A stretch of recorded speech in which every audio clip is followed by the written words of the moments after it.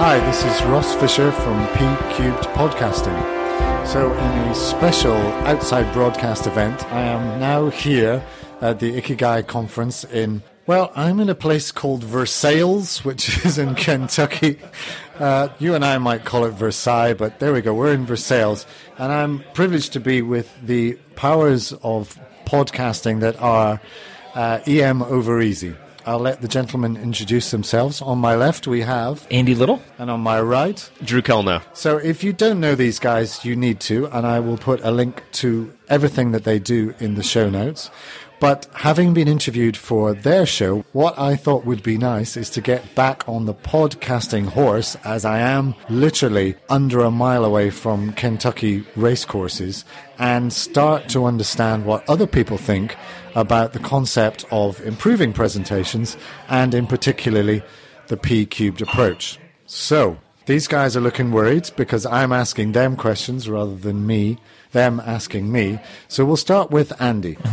Why, Andy, do you think presentations generally are so bad? I think it's something that we spend a lot of time building these outlines. I still remember my first couple talks as a resident in a medical school that I built this really, really long outline, and then I just put that on some slides and thought that that was okay. And I said, well, there'll be some words up there, and I'll say more than what's on the slide, but what's on the slide is going to help, guide the learner to where I'm going. And it just got, to me, I got lazy. It was easy for me just to make these outlines that were literally, and I still remember one of the first ones I gave, it was STEMI after cardiac arrest, and then it was, here's the bullet points you have to do. You need to call your cardiologist. You need to cool the patient, decide if they need heparin. Is this a TPA candidate? It was easier just to make bullet points because it made me lazy. Drew, as a recipient of that, well planned out, well-meaning, and someone who's taken time and effort, was that effective learning? Absolutely not. We've all been to this presentation probably multiple times throughout our lives and our career, that the majority of that is spent reading the slide, spending very little attention to the person presenting those slides, especially if it's a lot of text in bullet point fashion, and then walking away having retained essentially nothing from either the talk or the slides that we just read.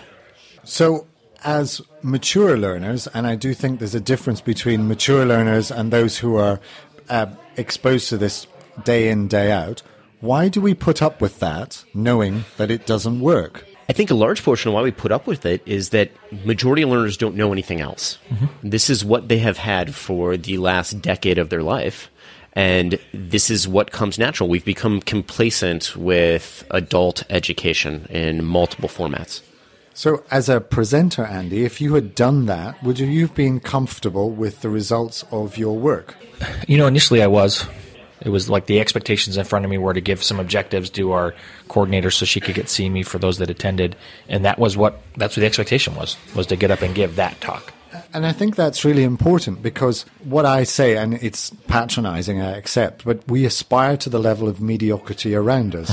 So we want to do what we see other people do, whether that's clinically or in terms of education. And if we do that, we perceive it must be effective. So going back to that presentation, what feedback did you get on that style and value of presentation? And I think that's part of the problem, too, is that the feedback I got from learners was it was okay. It's something that and to me, it was okay because it was an okay presentation for them to get on their phone. Okay, so let's go back to our learner. You would probably be one of those people who perceived it to be okay, but inside you knew that it wasn't. So how do we get to that situation where I think lots of people recognize that presentations as they are delivered don't work, but virtually no one has stood up and said, thank you for your presentation. I received nothing from that. It was educationally invalid and you have wasted my time, which is what we think. Absolutely what we think. And the issue is this has permeated every level of presentation. So it's medical school, it's residency, and then you went to a national conference and the speaker may have been better. Maybe the speaker was more dynamic. The information was better. But the slide behind them was exactly the same as it was in residency, as it was in medical school, and it has permeated all levels of perceived excellence. This is where I talk about the Times New Roman center-justified Microsoft Blue Wave. It's the same the world over. So, Andy, why did you When did you start to make a step, a change to become different? You tell a story of somebody whose slide deck turned off, and we happened to have one of our pastoral care provider come in and give a talk about end-of-life conversations, and it wasn't under Jump Drive. And so rather than give us an hour of, I'm sure, 90 slides that she had prepared, she just told the stories of 4 families that she was in the present of the room for, and she gave 2 bad examples and 2 good examples and just talked.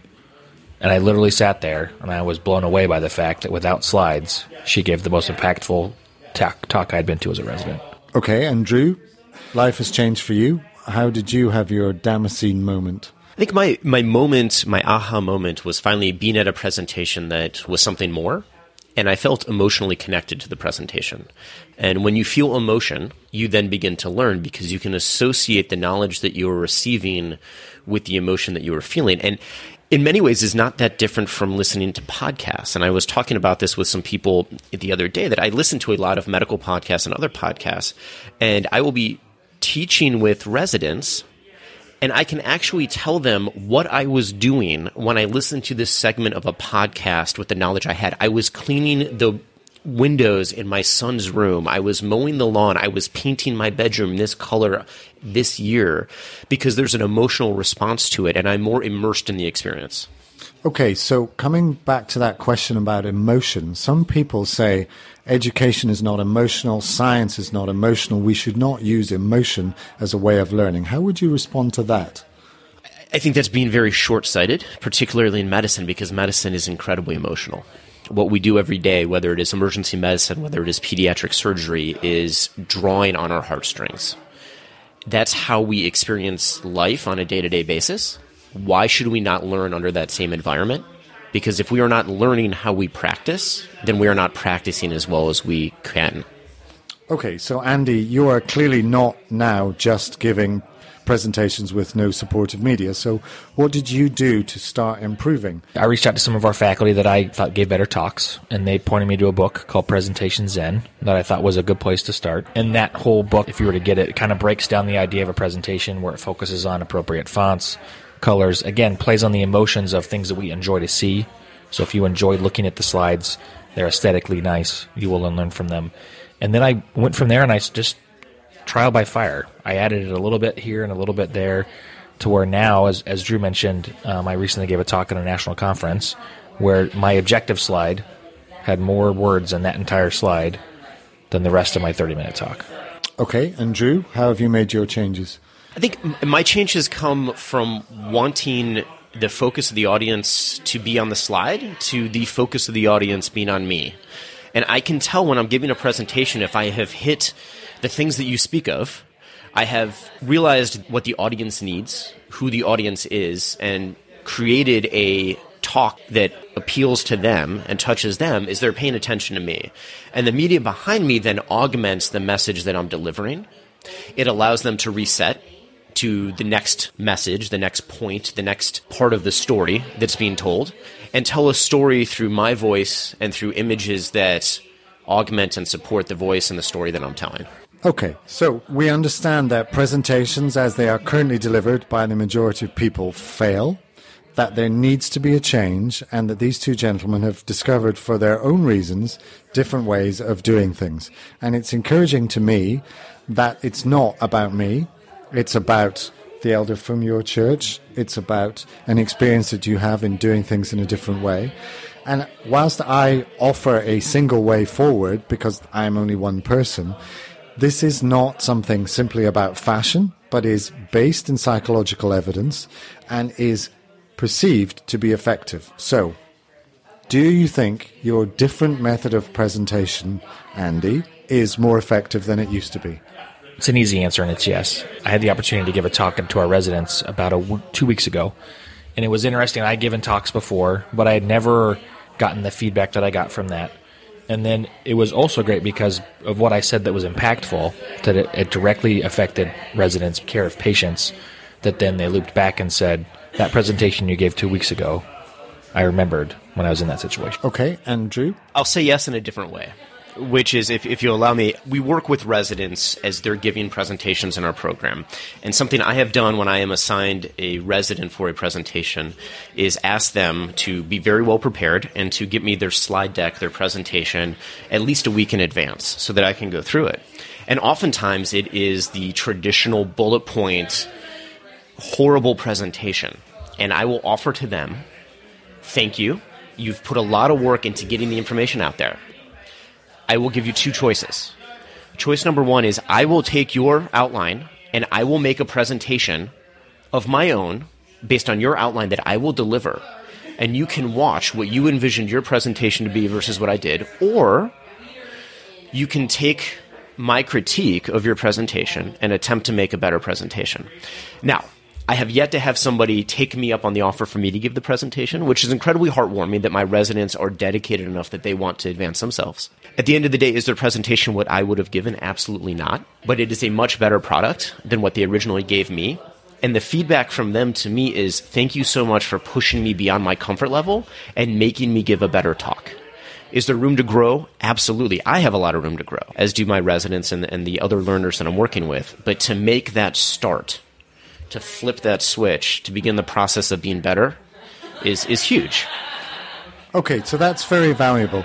When I cover presentations, when I originally started, I did a workshop and got people to change their presentations at the end of the workshop. And I was hugely disappointed that they had not dramatically changed and become amazing.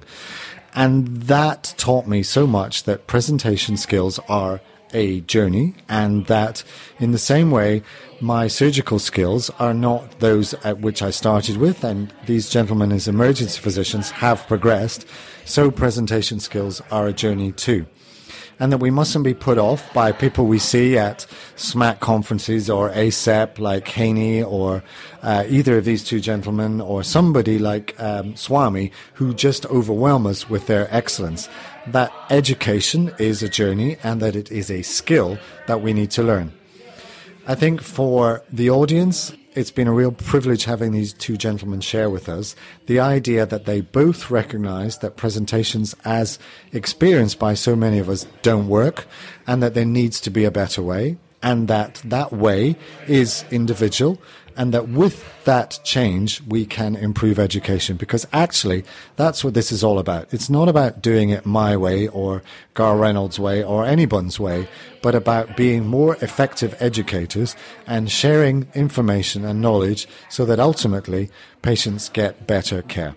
So thank you to Andy and to Drew for their input, and I think to Andy for the editing of this. This has been P Cubed Podcasting in Versailles, Kentucky. Thanks for listening.